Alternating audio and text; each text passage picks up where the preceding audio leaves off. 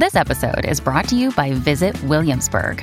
In Williamsburg, Virginia, there's never too much of a good thing. Whether you're a foodie, a golfer, a history buff, a shopaholic, an outdoor enthusiast, or a thrill seeker, you'll find what you came for here and more. So ask yourself, what is it you want? Discover Williamsburg and plan your trip at visitwilliamsburg.com. When you need mealtime inspiration, it's worth shopping Kroger, where you'll find over 30,000 mouth-watering choices that excite your inner foodie. And no matter what tasty choice you make, you'll enjoy our everyday low prices, plus extra ways to save, like digital coupons worth over $600 each week. You can also save up to $1 off per gallon at the pump with fuel points. More savings and more inspiring flavors make shopping Kroger worth it every time. Kroger, fresh for everyone. Fuel restrictions apply.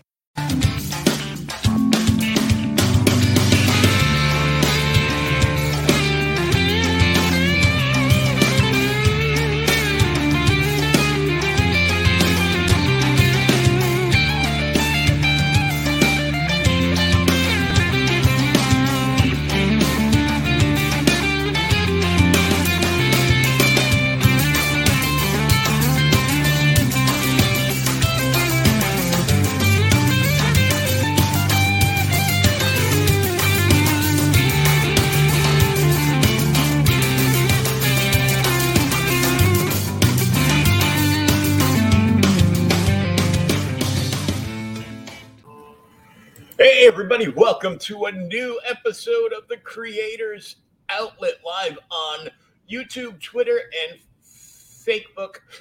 You can also listen to this anytime afterwards as a podcast, anywhere you like to get your free podcast at. Today we welcome our special guest, John Hervey. You can find him on Twitter at Beyond Time Inc. Welcome, sir. Hey, Will, how are you doing, man? Good, doing good.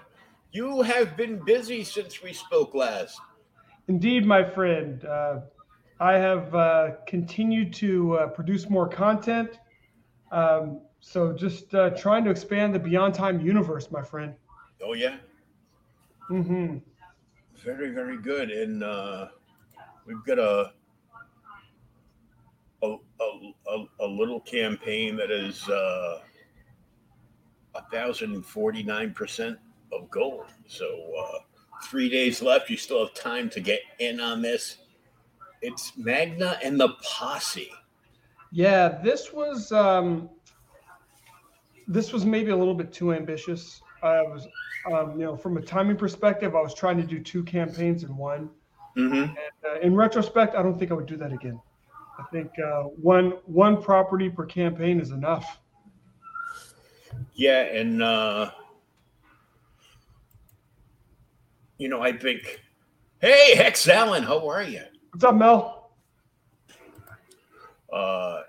And there's another little campaign going on now from our friend Eric July that there's some tiny things happening in the universe of world crowdfunding.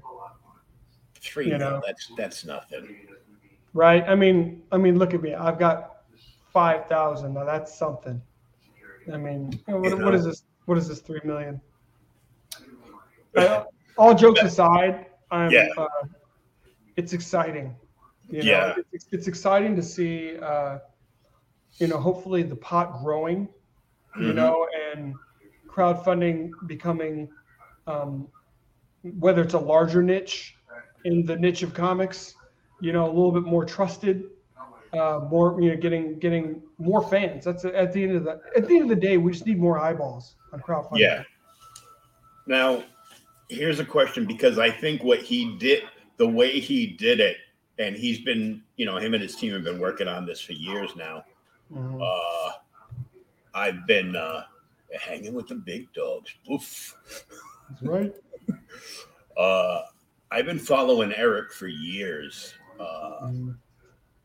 From his music, and I caught his YouTube channel a few years ago, and I saw all the comic book stuff. I go, well, let's see what this guy's talking about. And before you know it, I was following him there.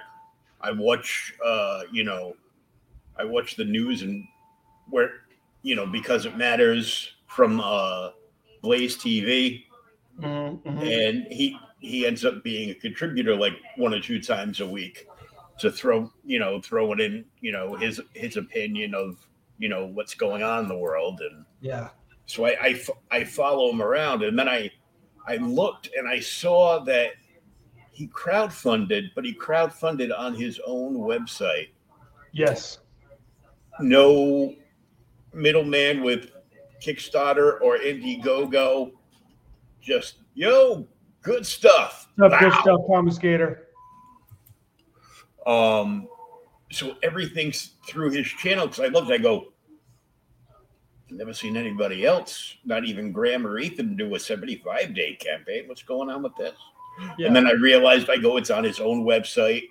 That's right. And it's like, now, what are your thoughts? Because I know you have your own website. I do. Because people can go there and for a fee, it's kind of like almost like a licensing deal like you get from Vudu when you buy movies. You pay a few bucks and you can actually read a bunch of your content right on your website. So that's right. Kind of to preface this conversation, when Brian Bavitas, I saw him, I don't know, maybe it was a few months ago on Michael Bancroft's show. Yeah. And this was a model that Brian had spoken about. And when he said it, I felt like it was a red pill moment. I do think this is at least part of the way, because at the end of the day, the crowdfunding sites for the most part are portals. Mm-hmm. They're portals for getting, kind of the campaign transaction together. But the portals themselves, they don't do a ton in terms of bringing in new readership. That's still the work of this ecosystem that we have. You've got people that have shows like yourself, you got people that have content, and it's the ecosystem that drives people to the campaigns. But really, the Indiegogos, the Kickstarters, no matter what you're looking at, they're just enabling the campaigns. So in my mind, what Eric July is doing and what Brian Bavitas has been doing with Dwarves, I think it's great, because you're kind of cutting out the middleman, which is better for your bottom line. You can have more flexibility on the way that you structure campaigns. Just like you said, he had a 75-day campaign. You can set up a campaign, but is the clock really ticking on you? It's you have the platform ultimately. So I think it's a great way to go about it. I like it. Because on my website I've been definitely setting up a Shopify store is in the near future. I like having the ability to have that campaign feel, because it drives a little bit of urgency and it gives you a little bit of it gives you some buzz, kind of around your project. But this is the thing that I think is kind of cool. He's going to get his book. He's going to get his book. It is financed. He's going to get his book produced. He's going to get it published, and he's going to get it out to folks. But I think there may be, and I think what I want to try is setting up like a Shopify store like that. But I have my product. I have my books completed before I start campaigns. So if I can launch a campaign and I can execute the transactions up front, I can actually start delivering while the campaign is live. Mm-hmm. And then people don't have to wait. So that's something that I am considering, kind of, on a going forward basis. As you can see, the crowdfunding space has definitely gotten a lot more competitive. Right now, I feel like there's a lot more books vying for the same dollars. I know I'm not the only crowdfunder who's seen kind of a drop, in their most recent campaign versus the prior campaign. And that's not everyone. Some people have knocked it out the park. And, it just kind of is what it is. It's, some people have done excellent jobs with their marketing, and they've done a really great job of capturing their fan base, and, keeping them engaged. So when their new books came out, that's all part of the game. That's not something I've done particularly well. I kind of sometimes would disappear in between campaigns, just kind of put my head down and produce the books. Mm-hmm. But it's not as conducive to having a successful campaign. You have to have a little bit more of a balance. You gotta kind of stay in front of folks, because there's so many new things out there. There's so many shiny things that are showing up all the time. Oh yeah, for every crappy book that the Main Street puts on stands at comic shops this week, there's an equal number of great projects coming across crowdfunding. Yes. And I mean, right now there's some, outside of Eric, because this is his first. Oh my God. What's it going to be like with book 10?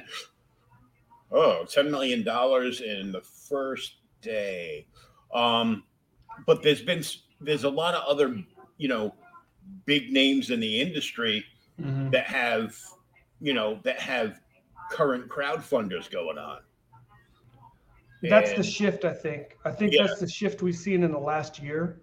Because I've spoken with other, kind of smaller indie folks like myself, and we're like, wow, it's like you kind of expect the continued upward trend, but then all of a sudden you realize that like those same dollars now, it's not just, John Hervey, who you don't know, but now you got Kenneth Rocafort. You got all these folks that you do know and that you already love, and they're putting out books. Dale Keown, you've got all these folks you already love, and now they're entering the crowdfunding game. So, I think it's a good thing. My hope is that along with us that are already here in the crowdfunding game, that they will bring some new people, because we need to continue to grow the pool. And then, folks like myself, we have to pivot a little bit. We got to figure out how do we differentiate ourselves a little bit more? How do we, make our product more, compelling? These are great books, but it doesn't have the flagship name on it. So, what are those? And to me, this doesn't bug me. I mean, this is how free markets work. It doesn't scare me. It just means that we have to be creative. We have to figure out ways to reach folks. And it's not just incumbent upon, the Rocaforts and the Keowns of the world to bring in new folks. It's incumbent on me. It's incumbent on all of us to figure out, we got to grow the pond, as well as continuing to produce more content. We got to grow the pond because we are a niche inside of a niche. Comic books is a niche, but crowdfunding is a niche inside of a niche. So how do we get a bigger part of the comic book pie? Yeah, because a lot of these, like yours, I consider they're graphic novels. That's right. If you go to a comic shop or like a bookstore in the mall and they've got a comic section and you look, it's going to be, trade paperbacks, graphic novels, which on average are $25 a piece. Right. There's, a few people out there that are, just doing the floppies. Right. Crowdfunding the floppies and setting them up that way. But I mean, if it's all, bang for the buck, which I think is why manga is so huge. I concur, Will. I mean, are you gonna pay $7 for another Amazing Spider-Man #1, or are you gonna pay $10 for a nice thick volume, even though it's black and white, with storytelling on every subject under the sun? And I think it's interesting too, even for those folks that are backing books.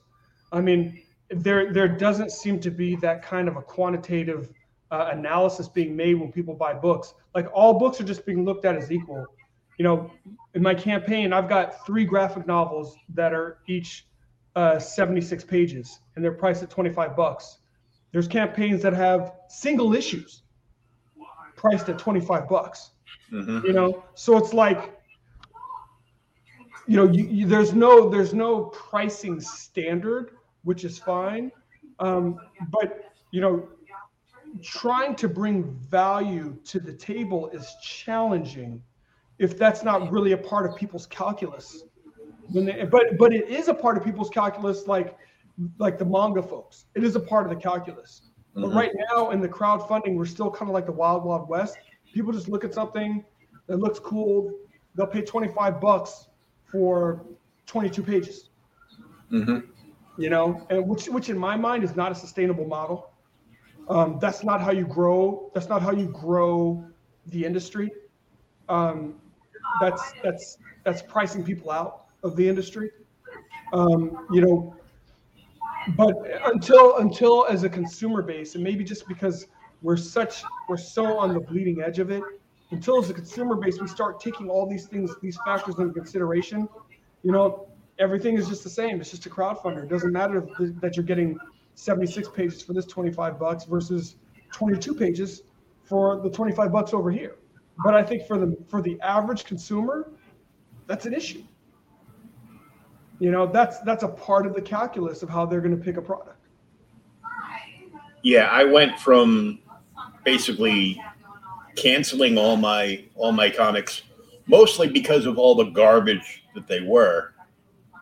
I was only getting like a couple of titles, and I'm like, I'm done.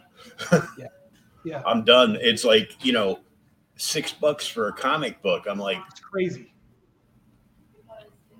Not to make myself sound like a boomer, because I'm a Gen Xer, even though I do have a show that is called Okay Boomer. But I diverse. I came into comics as a little kid on the spinner rack. Same here. And when I first started being able to grab one and my mom buying it for me every Sunday, they had just gone from 20 cents to 25 cents. Yeah. And now they're like $6.95, $7.95. They'd be like, oh, but look at this pretty cover. And Art Germ did this cardstock cover. It's an extra $1 for that. I'm like, didn't ask for that. We didn't ask for that. I didn't ask for that. Yeah. It's like, you know what? Go back to newsprint. I mean, graphic novels, yeah, you're going to get, you expect to get a higher end content. But like regular floppies, I'm happy. Man, I want my comics to smell like the 70s. You know what? I'm a Gen Xer as well. And so the first comics, of course, that I bought with my mom's money, comics were 25 cents. I remember when they moved up to 35, and that was a big jump. We were just like, oh my goodness, what is going on? 35 cents. Yeah, they were 30 cents for like a week, and then they just said, nah. No, 35. Yeah. Oh, nicely done. Yeah, Mel and I, we worked at Motown Animation together. That's how we know each other. And nice, man. I need to check out Hardware, check out Dennis's work. But it's a different world, and it's like, and you know what? I know that there's been a lot of kind of talk, as if, whether it's against manga but you know what? We need to learn some lessons, as to how this business is going to become a sustainable and viable business. I went to, just this last weekend, I went to Comics Palooza here in Houston. And this is a comic book show. Before pre-COVID, they'd have about 50,000 folks. Wasn't as well attended as it was in the past, but let me tell you something. There were a lot of manga and anime people at a comic book show. And they do open their wallets. They do spend their money. they're not gonna buy a comic book, a 22-page book for $5. They're not gonna do that. But they will get their bang for their buck. I was able to make some sales there, even though the book doesn't look like a manga book. It was just more of giving people a little bit of a feel of, hey, if you've seen, Record of Ragnarok, that's a great reference for what you're going to get in Magna, and the Posse. Oh, okay. So you're giving folks a frame of reference. We kind of act like, like weebs are a completely different breed. They're not. It's like they're the comic book kids of today. This is, and I don't think, this is my thought is, they're not averse to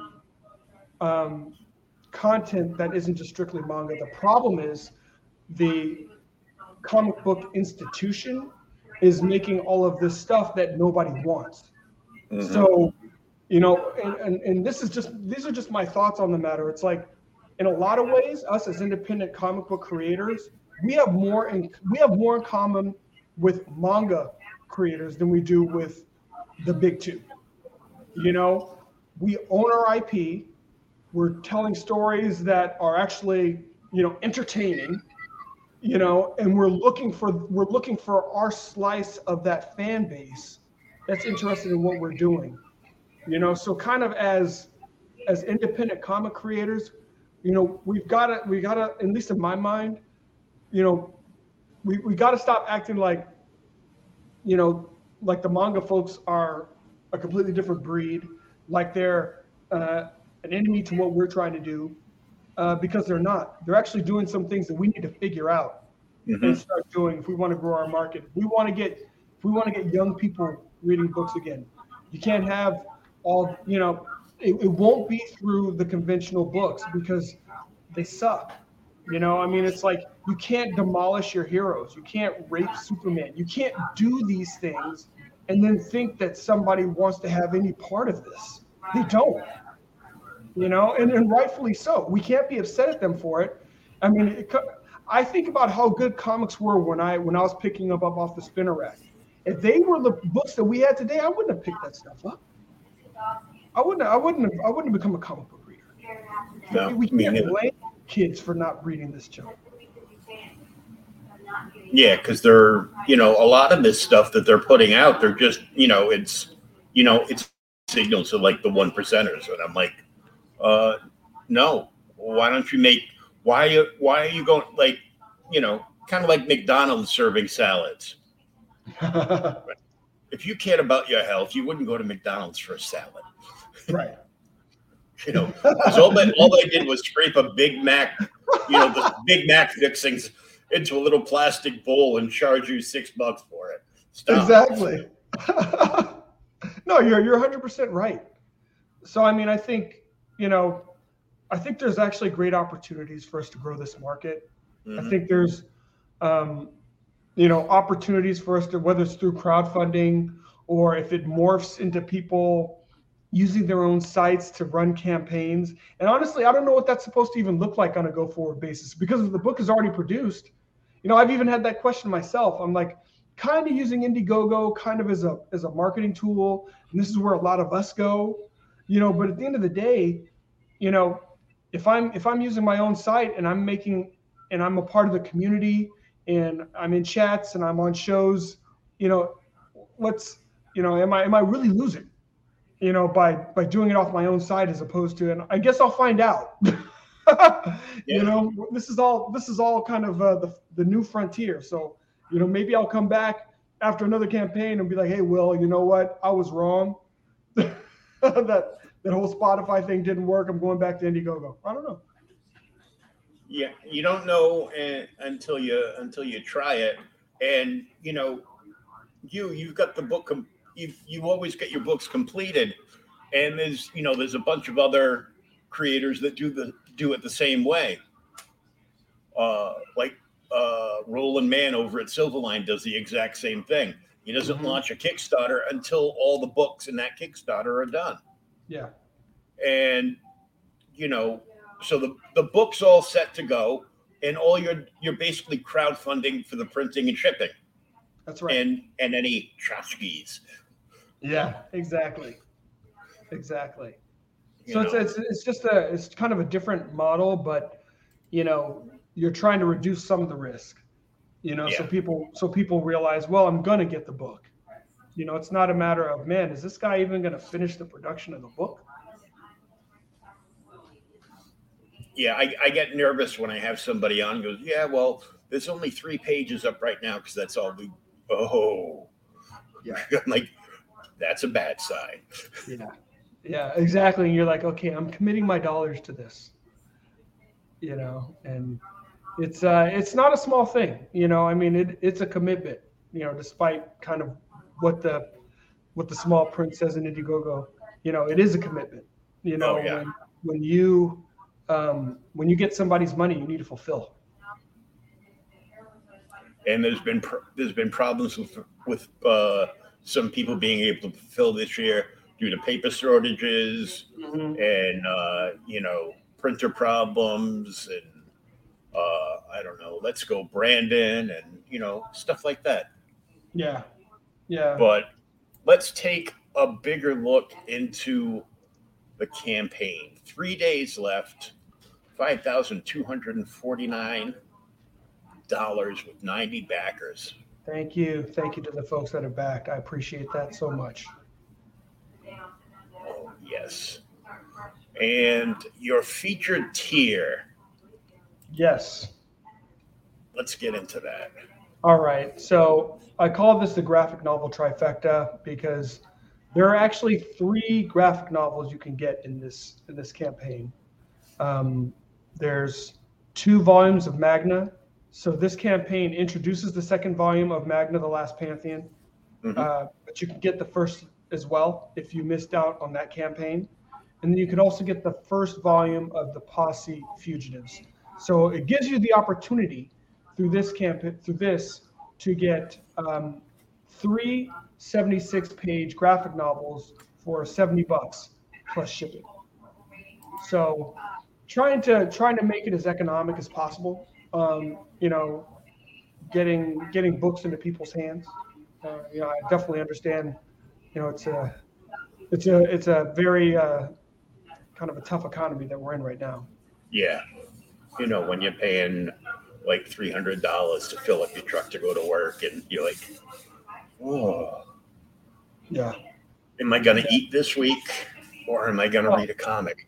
This quote unquote 11% inflation, except for the problem is everything's gone up by 100%. So yeah, the grocery bills are at least 50% inflation at least.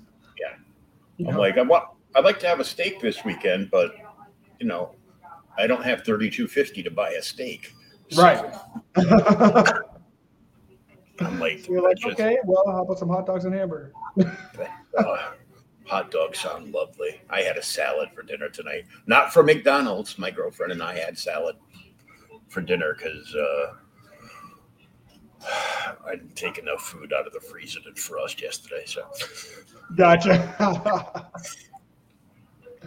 So that's the trifecta. You can get all 3 graphic novels for $70. And for those of you that don't know the story of Magna, the protagonist, her name is Kati Skogholm, and basically the story starts in volume 1 where her world is turned upside down after an attack from this large dog creature. She learns that she's adopted. She already knows that she's extraordinary. She has extraordinary abilities.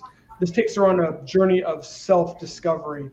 And this is a little bit of a period piece book too. So this is happening in 1942. So we know that, in the U.S. you had the shadow of World War II, and in the rest of the world, World War II was in full swing. So she ends up going to Finland, and you get a little bit of flavor of what was going on in Finland with Russia, but kind of primarily you get, as her hero story progresses, she finds herself amidst a hodgepodge group of the last of the deities of the earth. They're a mix of Norse and Egyptian and Olympian and Chinese mythos characters of myth.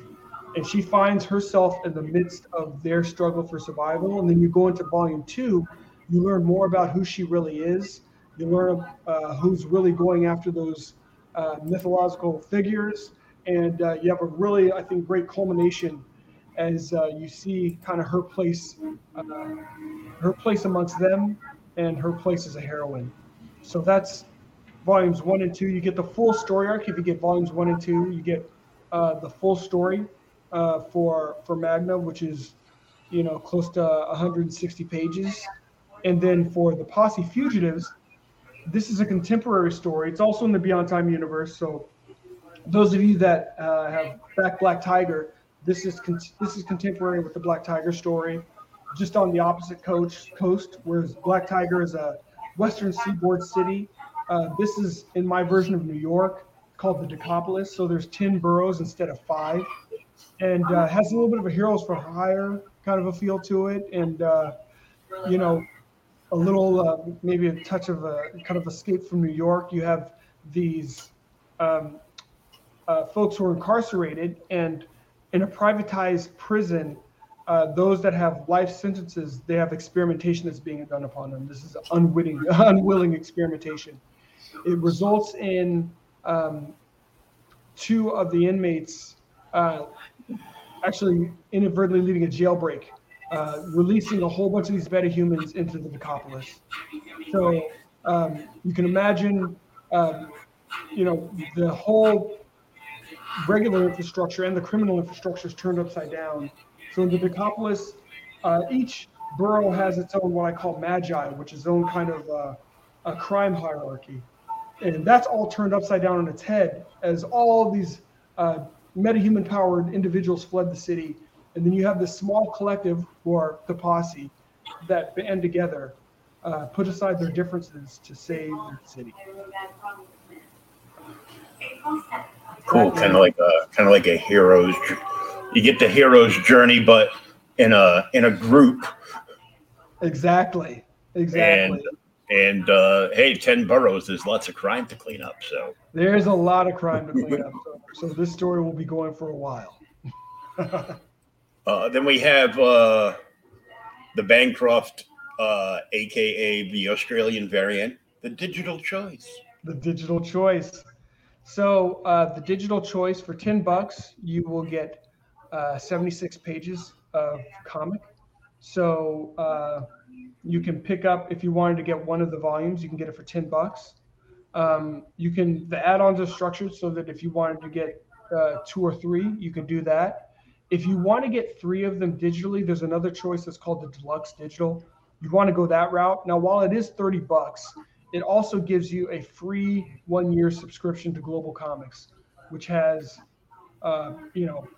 tens, if not hundreds of thousands of digital comics that you can read. And I think they just closed a deal with Valiant. So I think Valiant comics are available on there, along with, I know, Top Cow and a number of indie books. So like Black Tiger and Magna are there as well.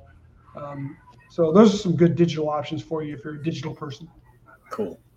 Some people don't have the space in the house for like slews and slews of short and long boxes. Exactly. Well, at least that's what my girlfriend tells me. Oh man, my wife is, she's just like, really? Oh my goodness. It's like the boxes are like just in our room now. No, just on the floor in our room. So there's also reversible beanies, which are really cool. I'm really happy with these. And you can, the folks that have backed it have grabbed it as add-ons to their books, but you can also grab it as a standalone perk. It's reversible. So the Magna beanie is yellow and black, and then black and yellow when you reverse it. And the Posse is black and red and black when you reverse it. So I'm really happy with these beanies. They're really cool. And $24 is just because, we're ordering such a low volume. That's my cost. Yeah. To get them. The good thing though is I can pretty much, depending on what you order, I can pretty much, stuff them, with your books. So there's not, there's not really an additional shipping cost that comes along with the beanies. Yeah, and it's like, it's kind of like a bubble wrap you can wear. Exactly. Bubble wrap on your head. Yeah. I mean, I've got a reversible beanie. I didn't. Well, yeah, I was gonna say I didn't pay for it. I actually did pay for it because it came in one of those Loot Crate boxes, and it was a normal reversible. So it had the black. It was black and red. So nice.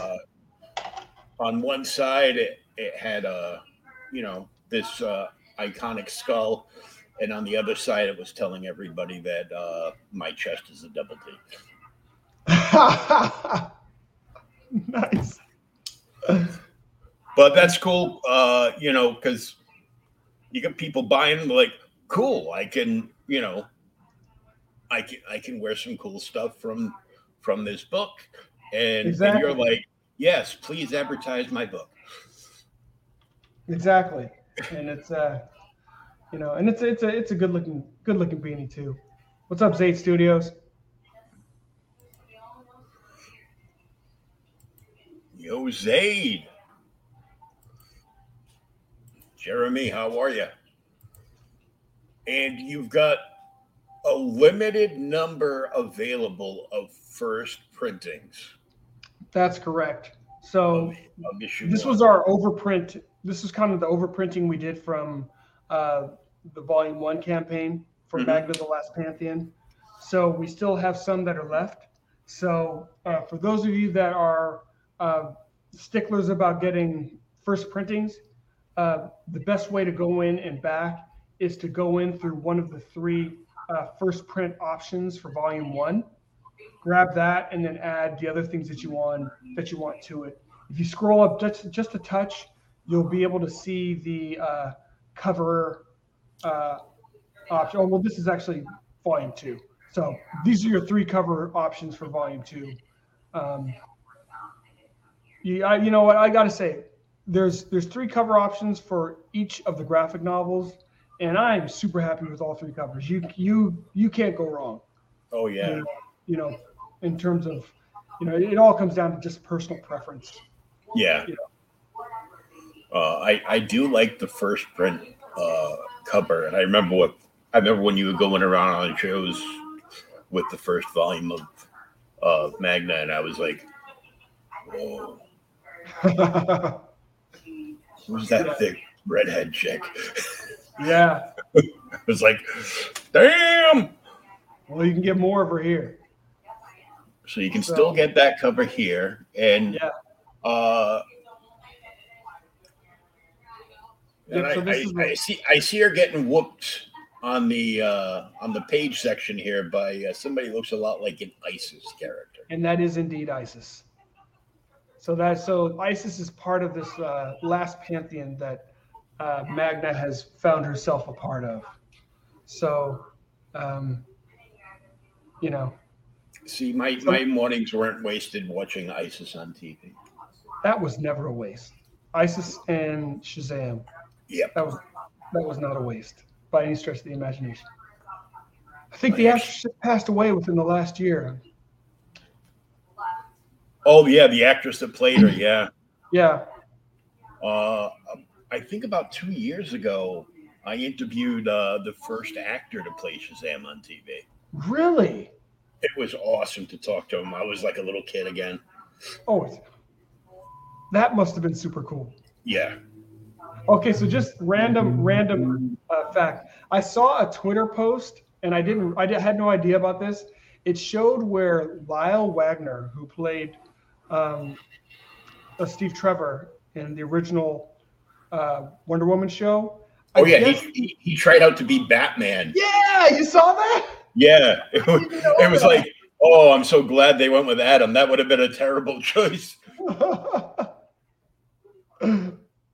He can play the straight man and do the tough acting, fight scenes and whatnot. But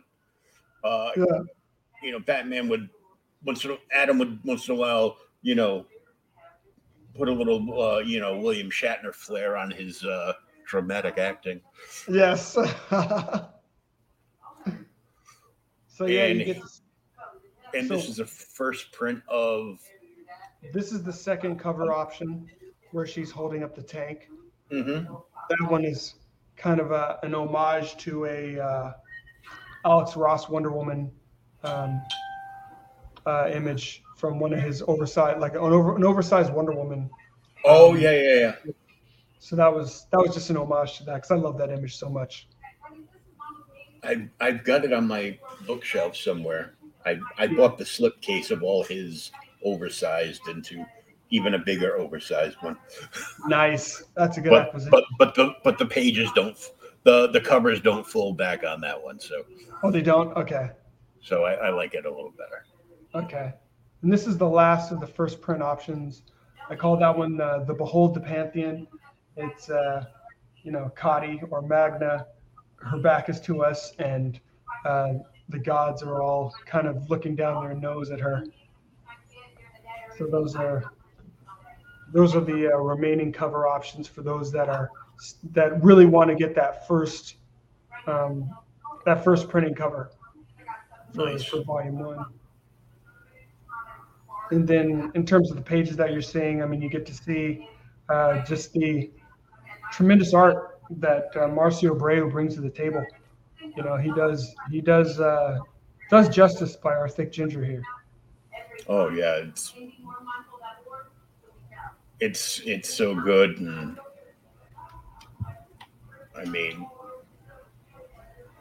his fight scenes are just pretty intense. Yeah. And that's one thing I always loved in comics. I always loved the choreography of the fight. Mm-hmm. Making sure we had that same flow in the comics is always big to me. And this man knows how to deliver. But I knew he could because he had done work. I'd seen his work previously on Dynamite's Red Sonja, so I knew how he drew characters. I knew how he was able to translate. Because sequential, I mean, art is one thing, but sequential art is its own beast. It's a completely different animal. Is an art. Yeah, it's a completely different animal, and I have ticked more than one artist off at conventions. Like, you want to buy my cool variant covers here that are only like $100 each? Like, do you do any sequential art? No, I just do covers. I go, okay.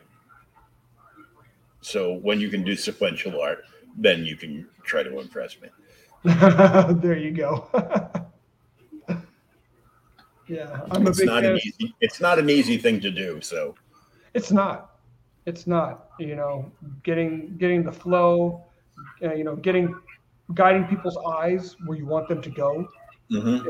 It's a big deal. I mean, because we've all read books where you sometimes didn't know what panel came next, or you kind of find yourself out of the flow a little bit of the story. Yeah, that's like and it really kind of takes you out of that. It takes you out of the flow of the story. You're kind of suspending your disbelief. You're enjoying the story. And then something like that happens. You're just like, what? Yeah, it's just just crazy. Yeah. So those were the cover options. So for the Posse, there are 3 cover options as well. And like I said, I'm exceptionally happy with all the cover options that are here. You cannot go wrong. And the other thing too with the graphic novel is all 3 covers are on the inside in a gallery, because I don't think anyone should buy a graphic novel and feel like they missed out on anything.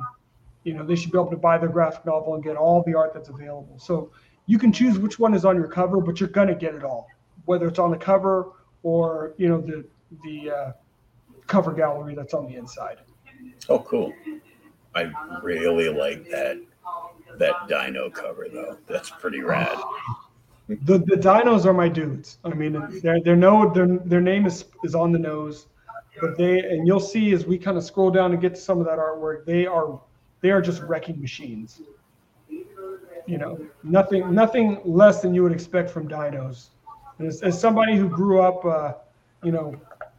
like with the Transformers, the Dinobots were my favorite. Oh yeah.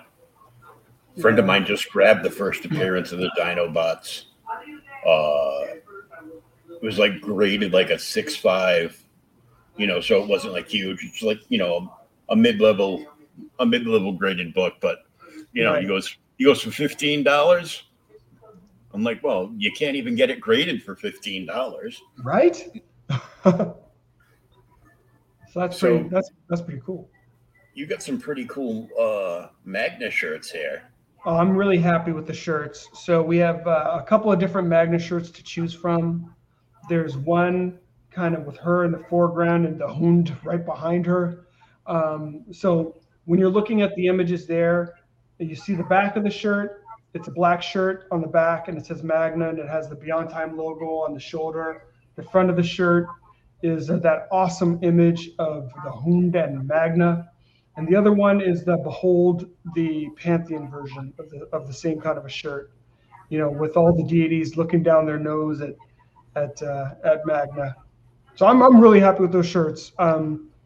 Shade the Red was the one that really helped in terms of taking the art and kind of designing it properly so that it would really do well on the shirt. So I'm super happy with that. Nice. But of course, my next question is now, since you name dropped Shay, are there patches? No patches. I'm sorry. Oh, she must be disappointed in you. She was, because she is the queen of patches. Oh, I know. She's the queen of patches. Oh, pardon me. Yeah. Oh. And then likewise, there is a shirt for the Posse, and there's two options, and I really love. So the one on the right, that's a no-brainer. That was actually art that was an artist that goes by Archicita1 on Twitter. His name is Charles Oak. He put this together, and it has so many cool vibes to it. It has kind of that 1990s vibe to it. It has a little bit of that GTA vibe to it. So it's just an awesome shirt. And the one to the left, I really like how Shay picked out kind of that offset panel from inside the book. Mm-hmm. I think it just stands out. Yeah. So those tees are available as well. So I'm really happy with those. And then of course, if you're looking on the left, you can see the cover options from Volume 1 that we'd spoken about a little bit earlier. Oh yeah, a little bigger, yeah. Yeah. That Posse shirt on the right got me thinking, a little bit of Training Day, a little bit of Boys in the Hood. Oh, absolute. You know what? I'm glad you brought up Boys in the Hood, because the third cover option for the Posse is a straight homage to Boys in the Hood. If you pull up the poster that was for Boys in the Hood with Cuba Gooding Jr. in the middle, Ice Cube to the side, and I mean, it is that poster. So that was a complete homage. And this is some of the mayhem that's happening with some of the deities as they are kind of facing their end. Here's our favorite redhead, as she's facing different trials and tribulations, and showing off her supernatural strength in the process, but still looking hot while she does it. Nice. And here you get to see some of the art from the Posse. You get to see and the artwork. I'm just excited about the product. I think it's a great looking book. This is the newest addition to the Beyond Time universe. There are some tie-ins with the Black Tiger, but not in a way where you have to buy one or buy the other. But kind of as somebody that enjoys the universe, if you have one and you read the other, you'll see some tie-ins. You'll be like, oh, okay, that's cool. So it's not requisite, but it definitely adds to the depth of your knowledge in the universe. Oh yeah. And yeah, I'm break.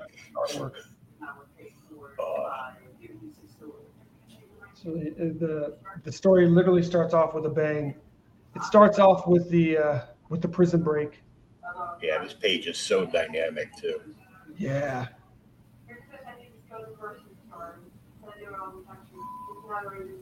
I love the coloring. The smallest panel is the siren going off. Exactly.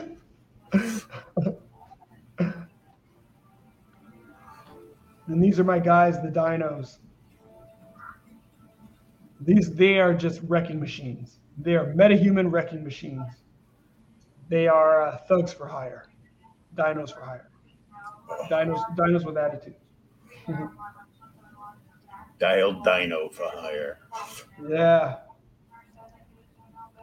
So it's definitely been fun building out the Beyond Time universe and kind of expanding the lore. But you'll see as the lore expands, it stays consistent. Even the things that are happening in Magna and Black Tiger and in the Posse. As somebody who grew up, playing a lot of role-playing games, I'm a big believer not just in world building, but in having world engine, understanding how your world operates and kind of governing yourself accordingly.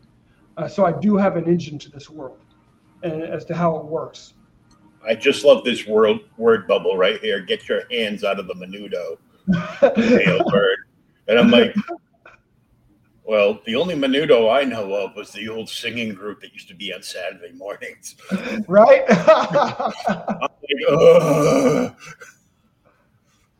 Wasn't Ricky Martin a part of Menudo? Yep. Yeah, that's right. Yeah. Menudo was big. Yeah, they got pretty big for a while. Yeah, they did. And then our guy facing off against the dinos. And this is just a better view of the merch. Nice. Which I am super happy with. And then here are the fabulous people that came alongside me to make this book. Marcio Abreu, he's fantastic. Just an amazing penciler. Most of the colors were by Omi Remolante Jr. So basically, this full story arc is 6 issues. So the last issue was colored by Vinicius, who he's an outstanding colorist, and he's the one that is coloring Black Tiger. So I mean, there's no drop in quality of the colors or the art. And Elizabeth did the first 2 covers. She did the covers with the big dog creature, the Hund, and she did the cover that was the homage to the Wonder Woman, the Alex Ross Wonder Woman, where Magnus holding up the tank. And Eduardo did all of the other covers. And I'm super stoked for these covers. It's funny, Eduardo looks a lot like She-Hulk. He does, doesn't he? Maybe that's how he identifies now. I don't know. And then the linchpin to this whole process, my wife, she's actually an amazing editor, and I can't say it enough. For anyone that is creating a property, you need an editor involved early and often. Because, and the great thing about her is she's someone that enjoys stories. She's not as big of a comic book head as I am, but what she really helps with is keeping the stories on track, the consistency. It's easy, especially when you live in a story.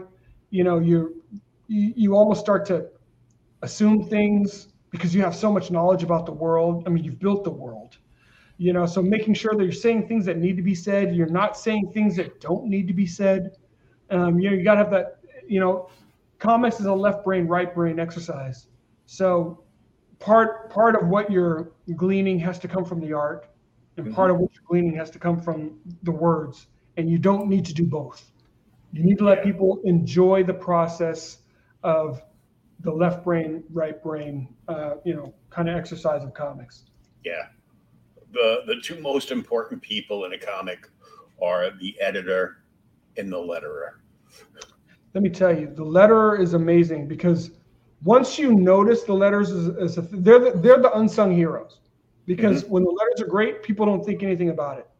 But when the letters suck, it takes you out of everything. It takes you out of the story. Yeah, and there's tricks of the trade that they learn, along the way, and once you get a good letterer, you just don't want to let them go. Yes. Yeah, and Marco de la Verde, he's lettered everything. I think I've published in total 21 or 22 individual issues that make up all these different graphic novels, and he's a phenomenal letterer. His Twitter is at Marco de la Verde. He's not just an amazing letterer, but he really works with you. And I really appreciate that. I mean, he's really a high quality guy that really wants to see you put the best product forward that you can. And then the pins for the Posse, Ron Adrian penciled the first 2 issues, and Sheldon Go the third, and you wouldn't even know you're going from one artist to the next. Sheldon has actually done a lot of work for Zenoscope. So you've probably seen his work before. He's a phenomenal, just beautiful artist. And then I had a really cool international crew for my inks. It was Ernest Jackson out of the Philippines, and the colorist is actually out of Indonesia, Bambang Irawan. And Valerio Giangiordano, he did some of the covers. He's been working for Marvel now, so he has I don't think his contract allows him to do indie work right now. But Eduardo, he did the 3rd cover, the Boys in the Hood cover. So you can't go wrong with any of those covers. Oh yeah. See, you phrased that more eloquently. I would have said, so he's not allowed to work on a good book. Sorry, not sorry. Exactly. And Red Valkyrie did the campaign page. So they did a great job. They really helped me out because, like I said, I don't think I'll ever do a campaign again where I have more than one property, but they helped me in the best way possible to lay this experiment out. Having both Magna and the Posse in the same campaign. So and now, this is your last chance to get in on it when they're on the same campaign, because this is going to happen again. No, sir. No, sir. And, as for the campaign goal, the book's already produced. So right now, like you said, funding printing and shipping, and any overage will just go towards these next properties that we're already in production for. Yeah, so after this, what's next? So Black Tiger, all the pencils and inks are done for the next Black Tiger. So it's another 75 pages of interior story, plus some other awesome artwork, probably bring the book around to 88. It'll be about 88-page graphic novel in its entirety. Nice. All the pencils and inks are done. Over a third of the coloring is done. And letters have started on that first third. So, we'll have Black Tiger together and ready for consumption. I'm excited to finish the story arc for Hidden Dragon. So that will complete the Hidden Dragon story arc. So basically, with that, there will be 12 Black Tiger issues that would have been completed. All the issues with 25 pages or more. So it makes for a nice catalog of kind of Black Tiger content. So if people haven't glommed onto Black Tiger, there's a lot of Black Tiger for you to get. And that Black Tiger is still in the other books. The other 9 issues are still in demand on Indiegogo. Oh, nice. Very nice. Do you think you might do a Black Tiger omnibus in the future? You know what? I'm really thinking about it because, you know, it's 12 issues of 25 or more pages. I would really love to be able to combine all of those stories and provide, a nice omnibus. Yeah, because some people don't like the omnibus. I love the omnibus because, I mean, I'm a big dude, so I can handle a big book. Yeah. But, uh, you know, omnibus gets everything together, and hey, it's also ideal for home defense. Right? Exactly. If you get hit with a 40-pound omnibus, you're probably not getting up before the police arrive. So, No. And if somebody shoots you and they hit the omnibus, it's probably going to stop the bullet. yeah, it's like, you're not a superhero. Can you stop a bullet? Once. But, they say an inch of fat will stop a bullet. And I'm like, whoa, I'm invulnerable. You're like, I am invincible. It's like, what if they shoot you in the head? I'm like, all the rocks will stop it. You are invincible. Uh, I think I am, but then I fall down and being in a wheelchair, I fall on the floor, and we gotta call the paramedics to come and lift my fat butt up off the floor. You want to go to the hospital? Hell no. Nothing. Let me see. Yeah. Okay. Everything's working. I'm fine. Yeah. I'm good. Just plop me in the recliner next to my coffee mug and my comic books. I'll be okay. Exactly. Comic books in reach. I'm good. So this is cool. It was a very large undertaking to put so many graphic novels together. Yes. In one grab, but it's a good way, and I mean, at the price, you can't really beat it, because I've seen, some campaigns, if you want 2 copies of the same book, it could cost you $100. Exactly. Exactly. Which is understandable if they're hardcovers, but if they're soft cover trades, you're like, no, not unless a friend of mine, is like, oh, that show you did on this book, I'm PayPaling you the money. Order them. Okay. Right. And then ship mine to me when it gets in. Done. Exactly. Yeah, I got that. So unless I'm splitting it and it's if it's a story my girlfriend's interested in, highly unlikely. Or could be, though. It depends on the subject matter. And friends of mine that listen to the podcast. I've had a couple of people be like, hey, I don't have PayPal or anything. Can you get me that book? I go, yeah, I can. Yeah. But you're bringing me some barbecue from down the road, right? And a 6-pack. I go, and I'll order you the book. There's got to be an exchange here of some sort, right? Mm-hmm. Come on now.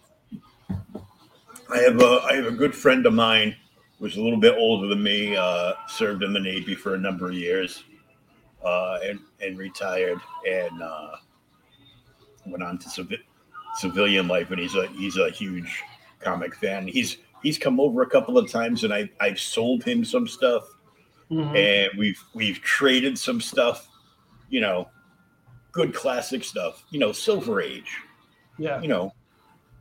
our childhood. And exactly. He introduced me to fried ends, like burnt ends. And I'm like, what's burnt ends? He goes,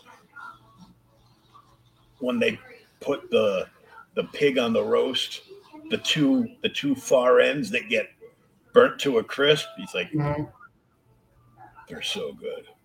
And I tried them. I go, should we get more of these? He goes, well, I had to go to Connecticut for these, so Wow. no. Yeah, just savor these. He goes, but you need to get out more and get yourself some burnt ends. Like, That's good to know. I'm working on it. They're quite good. There's a couple of good soul food places like up around me, and I treasure them. And once a month, I try to get a little something. There you go. Because none of that's on my diet. I hear you. It's the simple things, though. Oh, it's the simple things. Good food and good comics. And That's right. this isn't Grubhub, but this is your comic hub today. That's right. And it's right here with Manga and the Posse. You can get all 3 issues in the featured perk, $70 plus shipping. That's right. Check it out and get you some. John, thank you so much for coming on and talking. Appreciate you, Will. Thank you, man. Thanks for having me on. I look forward to your next endeavor and to see where you go with things taking an interesting turn in the crowdfunding market now. Yes. Yeah, So it's definitely an ever-changing market right now. Oh yeah. So if you want to check out Manga and the Posse and you're listening to this on the podcast, all you have to do is go to where you saw the podcast, scroll down into the description, and there will be a link there. And also where you can follow John, which is at Beyond Time Inc. on Twitter. That's right. So until next time, we thank you all very much for tuning in, and cheers to everybody that came into the chat today. Thank you, guys. And honestly, all I can tell you is to relax in this hot heat next to the AC and read yourself some good comics. Till next time, everybody. Take care.